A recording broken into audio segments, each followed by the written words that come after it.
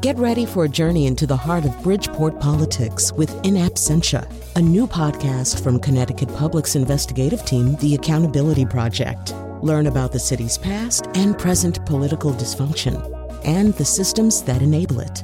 Tune in wherever you get your podcasts. Funding provided by Francisco L. Borges and the Melville Charitable Trust. Hello, and presumably welcome back from your weekends. We are going to be devoting our show today to the planned appearance of Robert Mueller, special counsel, before two different congressional committees on Wednesday. He will appear first, I believe, before the House Judiciary Committee, followed by the House Intelligence Committee. The process will consume most of the day, and it's one of the reasons that we're doing our pregame show today. The whole thing starts at 8:30 on Wednesday, so I can't do the wheelhouse. I can't do my show, but that's a small price to pay for democracy, I say. So we're going to talk a little bit about what could be expected out of this and maybe what can't be expected out of it. To do that, we have in studio Bill Curry, Democratic political analyst, former White House counselor to President Bill Clinton, former Democratic nominee for governor of Connecticut, and a columnist for Salon. Joining us by phone is a podcast host who goes by AG, a veteran, PhD, federal government executive, comedian, and executive producer and co-host of the podcast Mueller, She Wrote, which I've been discovering over the last few days and been having a lot of fun listening to. They're also premiering the Daily Beans podcast today. So for more about that, check out their website, Mueller, She Wrote. So before I get into it with my guests, let me just sort of give you the parameters. As I said before, it'll start at 8:30, House Judiciary Committee, break, resume with House Intelligence Committee. Most networks are carrying it or carrying some version of it. Here at Public Radio, we will be carrying all of it all day long. And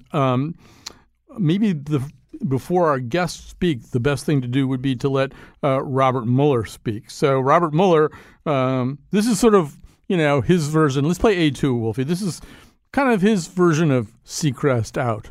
Now, before I step away, I want to thank the attorneys, the FBI agents, the analysts, the professional staff who helped us conduct this investigation in a fair and independent manner. These individuals, who spent nearly 2 years with the special counsel's office, were of the highest integrity. And I will close by reiterating the central allegation of our indictments, that there were multiple, systematic efforts to interfere in our election.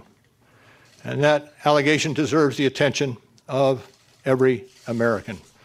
Mueller out. I guess maybe my first question for both of you, I'll start with you, Bill Curry, is, it's pretty clear from everything that Mueller has indicated since then, and amplified by his general distaste for testifying to Congress anyway, that he wants to be done, right? There's no real indication, even though he may be unhappy with the way Attorney General Barr attempted to frame his findings. He may be unhappy with any number of things. There's no real indication that he's going to respond with any sense of eagerness or cooperation tomorrow, or is there? I would say the only tiny little feather of hope in the last few weeks has been the report that the idea of delaying the hearings a week and his testifying at greater length was his idea. I doubt that it means anything, but I hold out the hope that it means that he himself wishes to take this process somewhat more seriously. Every time in the two modern impeachments, we have three impeachments in the history of this country. In the Nixon and Clinton impeachments, the special prosecutors, Leon Jaworski shared everything he had, named every crime, and put out what has always been called since a roadmap. Ken Starr overshared, practically goaded the Congress into action. What Mueller has done in this sort of sphinx-like attitude that Mueller has done, refusing to name each activity really for what it is, inventing a doctrine that says that he can't list the crimes that have been committed all on his own. He's been the opposite. And one of the problems of this process is that so that you're going into this without what the two previous processes had, a special prosecutor who's willing to finish his own part of the job and give some guidance to the Congress. I see that as a great flaw. So, AG, you loved this man enough to include him in the title of your podcast, or perhaps you hoped so much for this man that you did that. I suppose it's possible that on Wednesday, after the first couple of questions, he goes, I should have been a lot more clear about this. Like, he totally obstructed justice, all right? I don't know why that didn't come through. I'm really sorry about that. But it's unlikely, right? Everything we've seen about this guy is that he's an institutionalist. He believes in doing things a certain way. He believes he's done things that way. But correct me if you disagree. No, I agree. I don't think he's going to say anything outside of the four corners of his report. I mean, I suppose what they could ask is, there are special counsel regulations that indicate that if the Attorney General either disagrees or somehow, finds differently than the special counsel, he is triggered and required to tell Congress about those disagreements or differences. And he did that with his exoneration of the president when he came out with his 4-page summary. And he did that on obstruction, too, when he made the call on obstruction when Mueller didn't. And that, to me, indicates a disagreement or, falls under that rule that would trigger the Attorney General to have to say that to Congress or have to report that to Congress. But again, those questions you probably would just hear Mueller say, I didn't look into that, or that's not, that wasn't within the purview of my report, and so I'm not going to speak to that. I think you'll hear a lot of that. AG, let me just stay with you for a second on that. That being the case, let's say you're right. What's the reason for the average American to watch or pay attention to what transpires on Wednesday? Well, so far, the only voices we've had on what's in the Mueller report, outside of Mueller's 9-minute press conference, is the president and the Attorney General. So to have a voice of equal, strength or, loudness in the country of, Robert Mueller, just to come out and say what's in his report, which obviously contradicts what the Attorney General and what the President have said, is very, very important. Just to put it on TV, I'm sure it's going to be blasted across all the news channels. And just that exposure, I think, is what is going to be the most important part of this testimony, even more so maybe than the content. So let's talk about what kind of questions one could ask. By the way, if you have questions, if you're listening here live, we're live from 1 to 2. If you're hearing this at any other time, don't bother. But our number is 860-275-7266, 860-275-7266. So, Bill Curry, let's imagine that Eric Swalwell calls you up and goes, you know what, I just been binging, Fleabag, and I just haven't really thought of any questions, or I've got nothing. Well, first I would say I'm not surprised. All right, okay. Well, it's a great show. He loves it. So, sure. Give me something to work with. Give me something to ask. I know that's not how this is really going to work. This is all done with a lot of coordination and a lot of work with staff. But just in my hypothetical universe, what would you tell the hypothetical Eric Swalwell to ask? Let me say one sentence first and a follow-up to AG, and that is that some of the most interesting and provocative questions may come from the Republicans. And it's if anything, more likely that if they continue their line of disparaging the work of the professionals and of the staff and of politicizing it, they may goad Mueller into saying more than any of the questions we could prepare for the Democrats might elicit from him.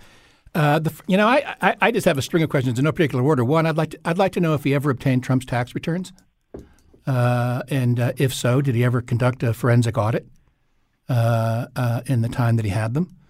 I'd like to know who he discussed this extraordinary theory he came up with. We have this. We start with this theory that no president can be prosecuted while in office. Added onto that is the idea that he can't even have a sealed indictment for prosecution later. None of this comes from statutory law, from a Supreme Court ruling. This is all from a departmental memo written by people who depended on the favor of the president they served. And Mueller, all on his own, adds a third codicil to this, which is why one of the principal reason why this was so confusing. He decided that if he wasn't prosecuting him, he couldn't say whether he'd committed multiple felonies or not. And I would want to find out who he talked to about that. If he'd given this any second thought, I would want to draw him out, if only for the public to understand that this was a guy who had made a decision that he couldn't name the crimes before he submitted the report. I'd want to know when and how that happened. I'd also want the staff to say. Isn't part but of it's an amazing thing for him to have done on his own, to have just sat there, and invented a new doctrine whole cloth that prevented him from doing the job. Even Bill Barr thought he was going to get a recommendation one way or the other. Trump's strongest defenders assumed he had this right, and then they found out at the very last second that he didn't feel he had it. I thought that part of Mueller's reason, I could have this wrong, the part of Mueller's reason for not doing at least one of the things that you talked about is that he was not in a position to charge, that to make the accusation without any process of then adjudicating that accusation seemed to him unfair. In other words, if I say Bill Curry killed 3 drifters in Abilene, Texas in 1988, but I'm not going to be pursuing this matter, then you don't really have an opportunity to clear your name. You wouldn't hesitate. But no, I wouldn't, this is Mueller. But let me just say, first of all, that's not what Jaworski did. That's not what Starr did. That's not how the system has worked up until Mueller. Mm-hmm. This is a whole new riff. The idea that you can't identify this in language clear enough for people to understand. When you ran that clip at the beginning, he was saying, I'd like to get out of here, but he was also saying, by the way, everybody, this is a huge problem and you all better do something about it. He thinks his job is done. But, as I wrote in Salon, this is a man who's had an extraordinary, diligent, and patriotic life of service, but he botched his last assignment. Part of his job is to put that roadmap, and what that means is to identify this in clearer language. I know he's thinking about precepts that apply normally to how a Justice Department treats a defendant, and what previous prosecutors and most people it never occurred to anyone that this idea even existed, because the stakes here are so different. Because every single American is a stakeholder here. Because the democracy is at stake, because the president has so many ways of defending himself, of even shutting down the system. For that matter, the president can tell a AG that no one can prosecute him under any circumstances. And what are you left with then? Silence? So he just took this way too far. And I wish he was always being complimented for never leaking. I only wish this had leaked, so that he could have heard a little public feedback as to what it was he had in mind. So, AG, another option, and I think it's an option that I sense it's an option that you like, it's an option that James Comey has also suggested, is that you just ask Mueller questions that elicit damning statements from the report. In other words, did you find that President Trump ordered his counsel to fire Robert Mueller? That if you just walk him through everything that really is in the report, you wind up telling Americans something they don't know. Yes, that's pretty much it. And honestly, to be, fewer than 3% of Americans have read the report. So most of what Mueller is going to say, I think, are things that the American public doesn't know. But, I agree with the last discussion, too, that, if Swalwell called me up, and he sits both on the Intel and Judiciary committees. He's one of only 3 people, I think. But I would say in the Intel committee questioning, definitely get into what it was, like how he discussed, or how Mueller determined that he was not only not allowed to say that the president committed a crime, but that he couldn't even, go close to saying anything like that. I think that's a very important thing. I also would like for them to discuss, I want for him to discuss the conclusion of his investigation and how that happened, because there were just so many different things around that time that made it seem very rushed, even in some of the court filings from some of the cases that were being handled under the Mueller investigation. A lot of the prosecution that, on Mueller's team were surprised and didn't get their filings in on time because of when the conclusion of the investigation happened. And I'd also like to know about the health of the 14 other investigations that he referred, because they're all seemingly being overseen by William Barr right now. But yes, I think the best way to go about this, instead of asking hypothetical questions such as, if this weren't the president, would you have charged him? I don't think Mueller's going to answer that. But if you get him to spell out, pick one of the obstructive acts, start with one of the acts, asking McGahn to fire the special counsel, for example, and then go through the 3 criteria that Mueller spells out for each thing in order for, under criminal federal law, for it to be a chargeable offense, and ask if those things were present, and then say, ask him according to the rules of federal criminal procedure, would this be a case that you could bring that you could charge for obstruction of justice. And I think that's probably the best backdoor way to get him to say, yes, this act meets the criteria of federal criminal law to charge and obtain and sustain an indictment. Let me just ask you one more thing, AG, in connection with that. How many things is Mueller likely to reject? How many questions is he likely to reject based on the open and ongoing investigation idea? In other words, there are things that are not in the report, some of them having to do with counterintelligence, with whether or not, the Russians kind of got to Donald Trump and were able to use him to their own ends, things like that. How many of those things is he just not going to talk about because there is an investigation open somewhere else? Oh yeah, and I don't know 100%, but I'm pretty certain that if it touches at all any open and ongoing investigation or any grand jury material for that matter that falls under Rule 60, I don't think he's going to answer any of those questions. Like if they bring up something about Roger Stone and WikiLeaks or Assange, or anything from that case, I don't think he's going to go near it at all. He'll just say, "I'm unable to comment on an open and ongoing investigation," and we've seen other people respond in similar fashion. All right. I think what I'm going to do here is grab a break. If you guys want to call in, 860-275-7266. You may have questions for our excellent panelists. 860-275-7266. We'll be back after this.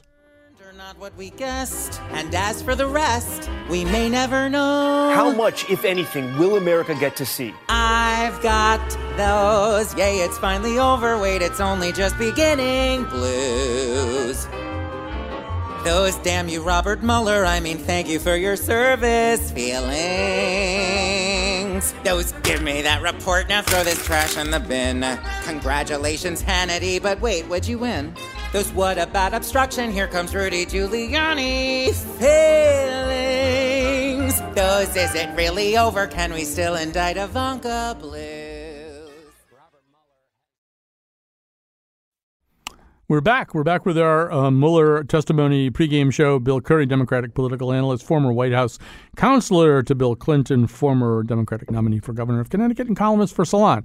Joining us by phone, he's in the studio. Joining us by phone, AG, a veteran, PhD, federal government executive, comedian, and executive producer, and co-host of the podcast Mueller, She Wrote. Add it to your playlist. Also, they're premiering the Daily Beans podcast today as well.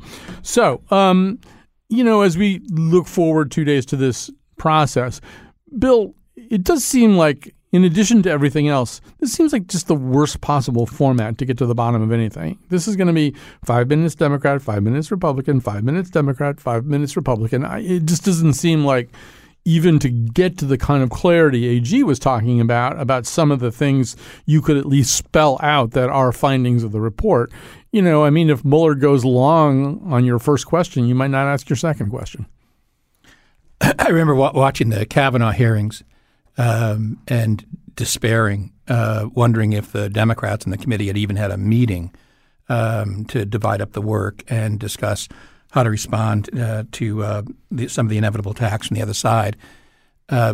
These hearings have become just performance art. What every member insists most on is their right to have 5 minutes in which to do what the presidential candidates are doing in the primary, just trying to get that one viral moment of play acting. And I'm hoping that they're going to see something better here. I'm not optimistic. Many years ago, when the Senate was conducting racket hearings in the late 1950s, John Kennedy was a member of the committee, and his brother Robert was the committee counsel. Robert became famous, wrote a book, The Enemy Within, because the counsel did all the work. You saw that in Watergate. You saw that in hearing after all the major hearings you can look back to. Think of The Godfather, and just any hearing you've ever seen on TV or in a movie. Now it's done in a way that just breaks down almost any possibility of continuity, of close examination, of following a continuous thread to its logical conclusion. I'm hoping they're going to be able to do better than that. I'm hoping that they treat this as they once did. I wish that they were just a professional counsel like Sam Dash, someone there for the committee doing that work. It's not. As I recall, it's one of the things I'll really be looking at. How did they organize themselves? How did they treat this? Did they How did the committee itself treat this opportunity? As I recall, and AG, you may remember this better than I do, didn't the Republicans for the Kavanaugh hearings bring in that woman who was an attorney who was going to, and then like after lunch break they'd just given up. They couldn't stand it anymore. No, although also I'm not sure that was it. Also, they wanted her just to go after Dr. Blasey Ford, and then when he came in, they wanted it to go all Wild West. Mm-hmm. I'm not sure she was ever going to stay for the second part of that. Well, she was sitting there anyway. AG, what about this? They're saying no grandstanding, right? That's sort of the report coming back from them, that they're going to have discipline and they're going to ask some of those questions in a pretty lead and spare way. Do you believe that?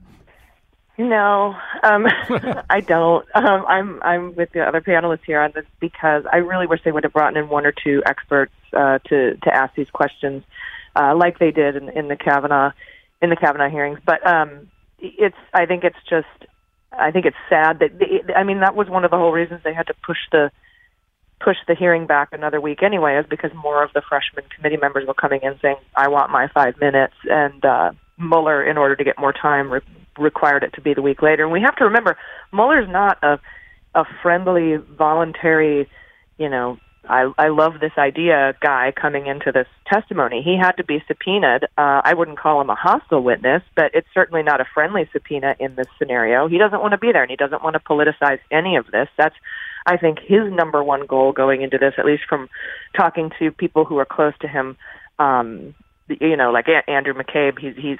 I think he once described testifying to Congress as trying to survive a nuclear fallout, just limit your exposure and get out alive. And so I really honestly think that this 5-minute round robin thing, especially like you were talking about in the Kavanaugh hearings, where it didn't even seem like they had a meeting to discuss who was going to ask what or how to respond to the Republicans, is just a bad idea, especially for something of this, with this much importance and so much riding on it, because this could determine whether or not Nancy Pelosi decides to open an impeachment inquiry, which I personally think she should have done months ago. But I think it's far too important to put in the hands of our representatives at this point. All right, we'll get back to the impeachment thing. I do want both of you to talk about that. But yeah, I think, Bill, another question here is, yes, Mueller's a reluctant witness. I think we can say that.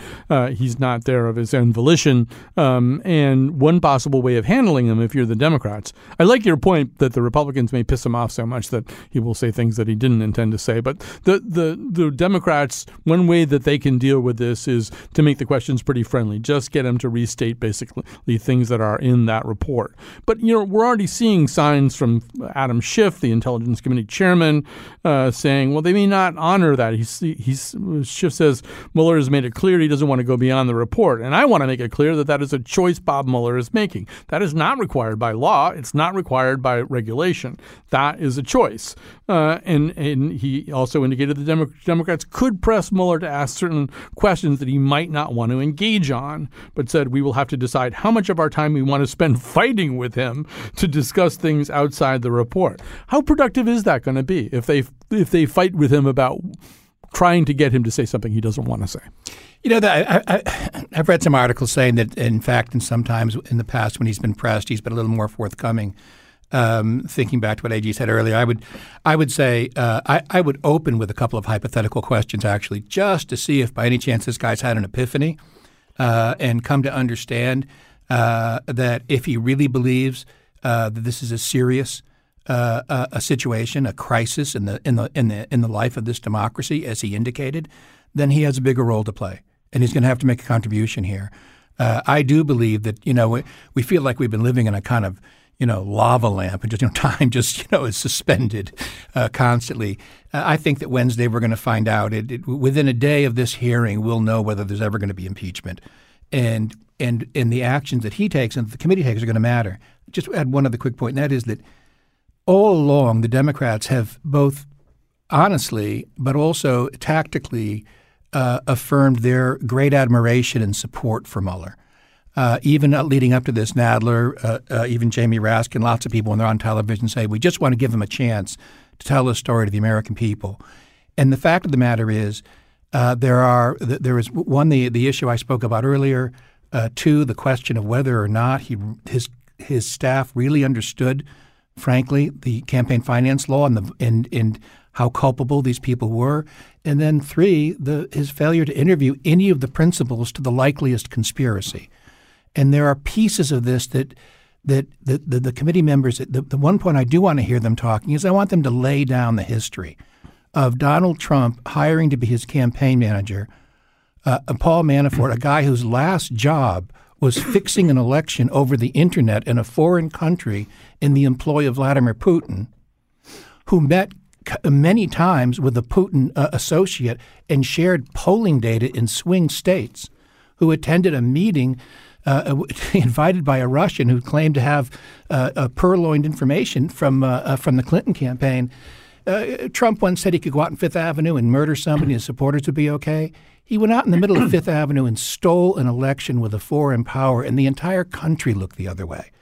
And I think that making sure that the collusion piece of this, not just following the obstruction trail that Mueller laid out so explicitly, but following the obvious public trail to collusion, I think is something very important.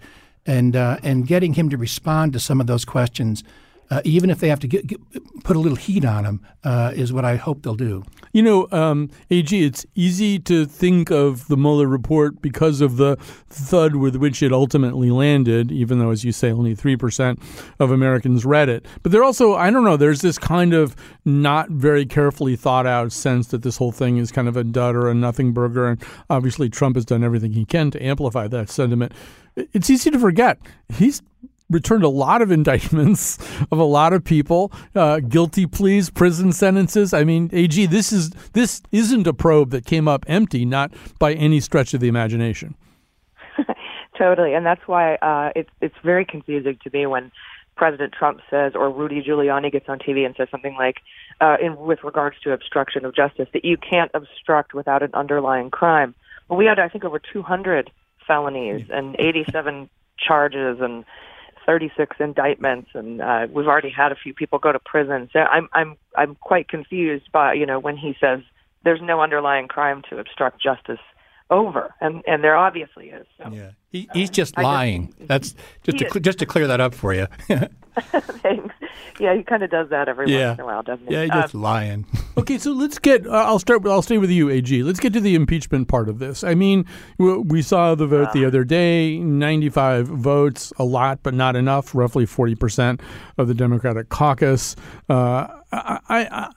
It's hard for me to see how this could turn a corner and become a different thing. I don't follow this as closely as you and Bill do, but how do we get from where we are right now to any kind of actual viable move towards impeachment? Well, I think the American people need to understand that opening an impeachment inquiry is not the same as doling out articles of impeachment. It's just opening an investigation, and because it's a judicial proceeding, and because it basically turns the House into a grand jury, you're going to be able to get the materials and evidence, and your subpoenas are going to have more teeth, and it's going to be moved through the courts a lot faster than it is with just these basic investigations that they're doing. And I think, correct me if I'm wrong, you probably know more about this, but the Watergate, I think Nixon, only 16% of the American public were for impeachment when they opened the impeachment hearings. And then by the end, of course, we know what happened.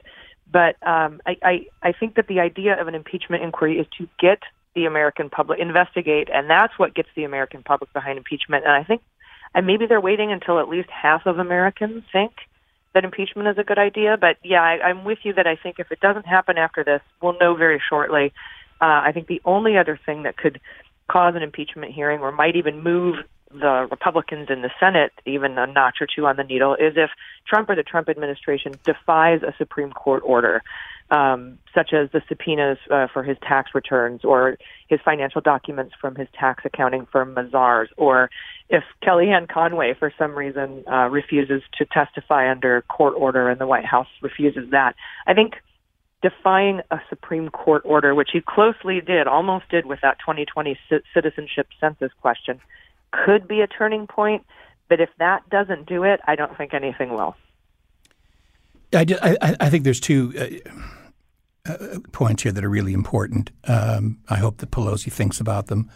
One of which is that when she says that she would like to see him go to jail later on, as if she's certain that even a President Biden wouldn't come in and just in a Obama kind of way say that for the sake of bipartisanship, we're going to put all this to bed and just move on, let alone a reelected Trump. She's just kicking the can down the road to somebody else the way Mueller kicked it down to her. And the United States has developed a very bad habit in this century in particular. We're lied into the Iraq War, and President Obama decides we're not even going to investigate. We're not going to find out whether, in fact, people were subverting and distorting intelligence to the Congress to get the authority. The British have a Chilcot inquiry, if you may recall, in which, by the way, every person subpoenaed had to come and testify. All the testimony was in public, and the report was submitted not to employees or the people under suspicion, but to the people of the United Kingdom. Compare that to any process here. After the 2008 meltdown, we didn't prosecute one Wall Street executive. Okay, the Europeans, who played only a secondary role, sent 47 of them to jail. They investigated the European Commission, the UK. They cleaned house. As a result of Iraq never being investigated, John Bolton, one of the people who lied us into it, is now trying to lie us into another war. He's right back in power. As a result of our not looking into 2008, we have people coming in here and destroying the Consumer Finance Protection Bureau and all the regulations of Dodd-Frank. This is our democracy.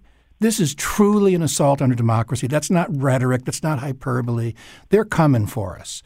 And once again, for the third great crisis of the 21st century, we're turning a blind eye. We've become a democracy that can't look itself in the eye. You might get to be a guest on Mueller. She wrote it this way. Yeah. And so she has to understand here that one, we need this record, and she's the last chance to get it. The second thing is that this is not a look back at some failed Whitewater real estate deal. This crime is ongoing.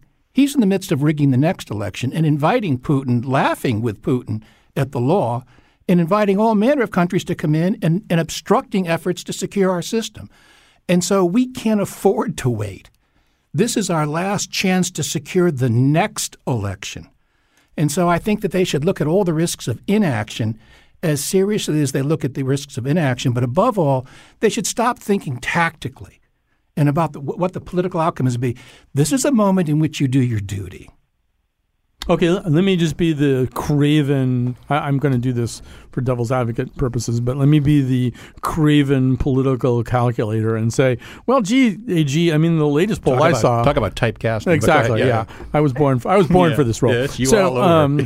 So the latest poll, everybody's seen this poll. 21% of Americans, according to this one poll, support impeachment. 38% of Democrats support it. I mean, the only thing that's more terrifying than the implications of the soliloquy that Bill just did is the notion that somehow or other you come at the king, you miss, it strengthens his hand, he wins another election. So AG, I think you and Bill are pretty close to on the same page about this, but so rebut that notion. That's what Pelosi's thinking, right? This is one she would love to win but can't afford to lose, and she's not willing to try. Why is that a bad calculation? Well, because she's betting our core values of our democracy against something that she has no proof of happening at all. She's saying, I'm not going to do my duty under the Constitution or hold a lawless president accountable as is my duty. I'm going to not do that because I think maybe something might happen poorly. And there's no proof of that, first of all. He's already running on impeachment. He's already saying we failed to impeach him. If he's going to run on us failing to impeach him, let's actually fail to impeach him and at least get the hearings out there so that we can get the evidence we need. I think we have a better shot. And there's, a lot of people will say, oh, back in the day when they impeached Clinton, they got their butts handed to them in the election. And that's not really true at all if you actually look at the individual races and what happened.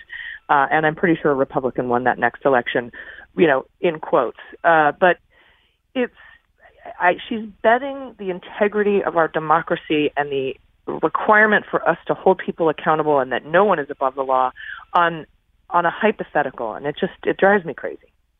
One thing that we've kind of alluded to, but maybe we should say something about it in general, Bill, is that every time they get their turn, the Republicans on both of these committees it's weird because Mueller is going into two different kinds of hostile situations. He's got Democrats who basically think that he didn't do the job, or he didn't make it clear enough, or he didn't deliver what they needed. And then he's got a bunch of Republicans who just want to tear him apart and claim that this whole thing is politically motivated, that this whole thing goes back to Hillary Clinton in some way. I mean, all kinds of things are going to be alleged. Democrats may feel that. They don't say it much. But I mean, I think Mueller feels as though he's facing a bunch of Democrats who are unhappy with his performance. He probably feels that way. And a bunch of Republicans who are going to tear him apart. Maybe we can just say a little bit about what could be expected from that Republican theater. Well, their entire shtick to date has been that all of this was a partisan ambush, and the Attorney General of the United States is currently conducting investigations absent any indication that there's any truth to it whatsoever. I can only assume that it really burns Mueller, and so I expect that some of the Republicans at least will continue in this vein, trying to going after how many Democrats worked, going after how big a role the Steele dossier played, all of these ancient questions that have all been debunked by anybody who has more than just Fox News as a source of information. And so, one of the best prospects is that, my hope is that the Republicans overplay their hand. My fear is that the Democrats will underplay theirs. I want the Democrats to put a little more heat on them. I want them. This is a president. If you step back just for a second, if you take all the impeachments, the three impeachments in our history, Donald Trump's crimes amount to something far greater than Nixon, Clinton, and Andrew Johnson combined. And the question is whether we're going to act now. AG, one thing I wanted to circle, you may have some things you want to say about what the Republicans may or may not do, but and if so, feel free. But also, there's one group of people that it seems to me Mueller might feel a little bit more answerable to than anybody else that we've alluded to, and that's his staff on this inquiry. I mean, he asked a whole bunch of people, AG, to give up 2 years of their life and to pursue a certain kind of thing. And the first thing that they saw happen was Attorney General Barr come out and completely mischaracterize the results of that effort. And they may feel even now that mischaracterization holds sway more than any rebuttal has, more than the truth has. And those are people that Mueller he kind of has to take their calls, right? He can't hang up on those people. He asked them to do this job. And if they feel as though the job didn't get done right, he might feel as though he owed them a little something on Wednesday. Yeah, and not only that, I still can't figure out why Nadler or Schiff hasn't called any of Mueller's staffers to testify either. I don't understand that. Maybe you can speak to that, but yeah, you're exactly right. And then along the lines of what the Republicans are going to do, I think you're correct. I think they're just going to try to get at that Steele dossier and the FISA court, or the FISC and the FISA warrants and the oranges of the investigation, as it were, to quote our president. But yeah, as far as that goes, I just agree with your sentiment. Yeah. All right. So it's maybe time to wrap up. I should tell you that our final segment today, we're actually going to talk to one of the many drinking establishments that's going to open early in Washington on Wednesday and perhaps offer special drinks. You get like a Russian interference, which is vodka and I don't know what. Maybe that's what it is, with vodka and I don't know what.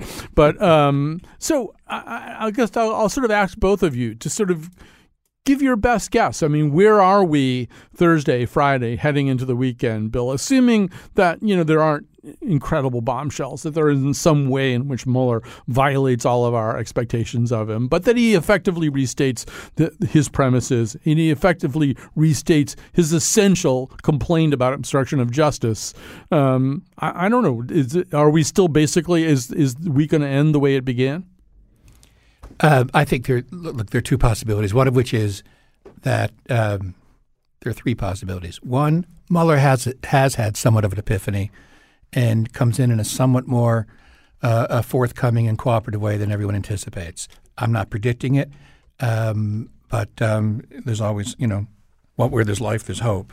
Secondly, the Democrats focus on what was the weaknesses of this report. They don't just ask him to rehearse all the statements he's made within the report, but they go after the questions of, and I'd love to hear from the staff on this someday, where he got the idea that he can't identify the crimes, how he ended up not interviewing Don Jr., giving Trump all the questions in advance and getting nothing but lies from Manafort, and then why he flinched on the obvious campaign finance violations at the core of the conspiracy. I'd like them to put that on the table if they can, and if neither of those, if there's no epiphany, and the Democrats don't get a little bit tough in that way, I think he goes home without adding much. And I do think this is the end of the impeachment discussion. I've written 2 long columns about why we should do it. I won't bother to write a third. All right, AG, yeah. Final prediction? What kind of podcast are you going to be doing when this is all over?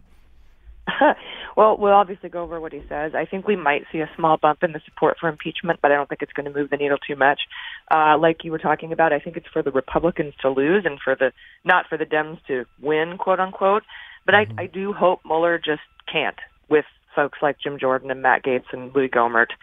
And you're right, maybe push him into something where he has this epiphany. It's a hope, though. That's a super optimistic hope. But what I think the whole purpose of this is for on Thursday and Friday for the news networks to just play clips of the highlights of Mueller speaking in defense of his report and in opposition to what the Attorney General and the President have been saying, and just play those on a loop over and over again and let the American public hear it.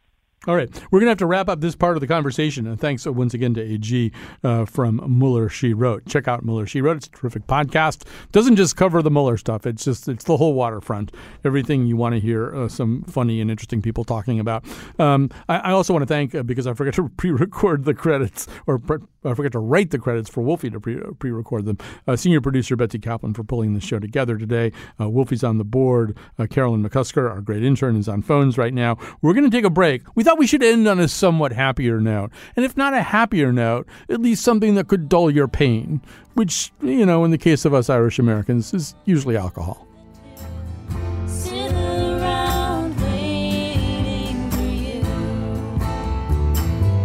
We've got to call and write and march. Yeah, we can save this country too. Robert Mueller, we're not waiting.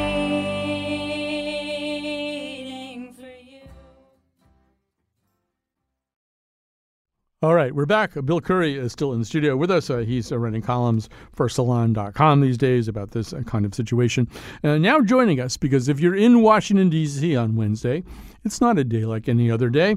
It's a day when people are going to be riveted to the television, starting at 8:30 in the morning when Robert Mueller's testimony begins. We go now to Casey Callister, co-owner of Duffy's Irish Pub in Washington, D.C. So I take it, Casey Callister, that you are opening a little earlier than usual on Wednesday? Yeah, absolutely. We can start serving alcohol at 8 a.m., and we'll be packed. Thank the Lord. Yes. So give us a sense. What do you have planned there? What kind of scene are you creating there? So it's basically like any sports watching scene. We have 8 large flat screen TVs, surround sound, what I call stadium sound that we play for the NFL games. We're serving some brunch items like Irish breakfast burritos. We'll have our Bloody Mueller cocktails and probably some eye openers for everybody. Okay. So is a Bloody Mueller just a Bloody Mary, or is there some special? It's going to be a Bloody Mary with a little Mueller flag in it. And so, when you do something like this, I'm assuming you're also expecting people to arrive. We should have kept AG, because AG has all this Mueller paraphernalia and tank tops and Mueller rosaries and stuff like that that's been sent to her over time. But I'm assuming you're expecting people to dress creatively. Yes, absolutely. For, the Comey hearing, or there was a young lady that wore a Comey is my homie shirt. We had some folks wear politically agenda shirts like Bort Mike Pence at the last Cohen hearing. So we expect people to show up and maybe they're promoting their own political agenda, or maybe they're just wearing a funny shirt, but they usually get into theme. Is Do you if this were the women's soccer final, you'd know who everybody was rooting for, who came in. Do you have a sense of what this crowd will be like? Do you what are you anticipating? I think the pub's always a place where you can come and you can be on both sides of the issues. You can root for either team. Certainly, Is it an Irish pub? It's an Irish pub. Yeah. Wow, I'm not sure I follow your line of reasoning here, but go ahead. We usually get a mix of people, but it's all in good fun. And so, do you have other specialty drinks planned besides a Bloody Mueller? Not for this one. In the past, we've done like the Covfefe cocktail, and we had the Flipper cocktail for the Cohen hearing. Yeah. How about an Orange Russian? Yeah, that's what Stephen Colbert just an idea. He said it was right there. Oh, did yeah? Did I steal that? Oh no. So, are you expecting? I mean, based on your experience with Comey testimony or anything else that you've done, are you expecting a packed house then? Yeah, usually every seat will be full, standing room only. We do usually get a lot of press. I'm not sure if it's just a great excuse for them to drink on duty or not, but they're always here too. Yes, that's the answer. No, we have to go on the air. We usually have some live bloggers here as well as international television. I usually end up doing about a bunch of TV interviews. Let me just ask you this. Is it customary for a pub or a drinking establishment to be able to open that early? I mean, we're from Connecticut, so it's a much more circumscribed and quiet way of life. But do you have like a special license or something? They have different classes of license. In D.C., we have a tavern license, and we have approval to open at 8 a.m. Yeah. So, I mean, I guess one of the things that one might hope for in the spirit of a place where everybody knows your name or whatever is that maybe this might be the one occasion where, to Bill's point, where people who don't agree would be able to at least, have a couple of drinks and talk to one another, and people who don't talk to one another ordinarily might be sitting side by side. And I guess if they follow the rules of your establishment, maybe the conversation will be a little bit more temperate, even while they're committing acts of intemperance. Yeah, the good part is that we have an upgraded sound system. A couple hearings back, we didn't have the new sound system, so everyone was shushing each other while they were talking, because they wanted to hear the testimony. Now you can actually have a light conversation, and probably you're not going to bug anybody in the room because we have the new sound system. All right. So Casey Callister is the co-owner of Duffy's Irish Pub in Washington, D.C. Thank you for joining us. Oh, thanks for having me. Yeah. Thanks for thinking of us. And everyone roams through D.C. from time to time, so please stop by Duffy's Irish Pub. All right. Good luck in your big day. So tomorrow, just so you know, if you're listening here on Monday anyway, tomorrow we have meetings tomorrow. We're going to rerun one of my favorite shows, and it maybe is a good distraction also from the agonies of this time. It's a show about the sport of ultimate Frisbee. And what makes this a great show for me is it is one of the great passions for my writing colleague and frenemy, Danny Haar. Danny Haar he just loves ultimate Frisbee. So he's one of the key guests on the show. This is a show that we did about a year or so ago. That is so Danny. It is so Danny, right? So if nothing else, I got to make fun of him for an entire 49 minutes, although that's often the format of the Wheelhouse too. So we won't be able to do the Wheelhouse on Wednesday because of the Mueller testimony, and we're going to be live taping a really interesting show for you at 1 o'clock that day that you'll hear the following week. So we've got all kinds of surprises coming up as the week goes along here. Please stay with us, and thanks for tuning in today. Thanks for spending time with us, and thanks to Bill Curry for coming in here and joining AG from Mueller, She Wrote. We will be back. I guess you probably won't hear me live until Thursday.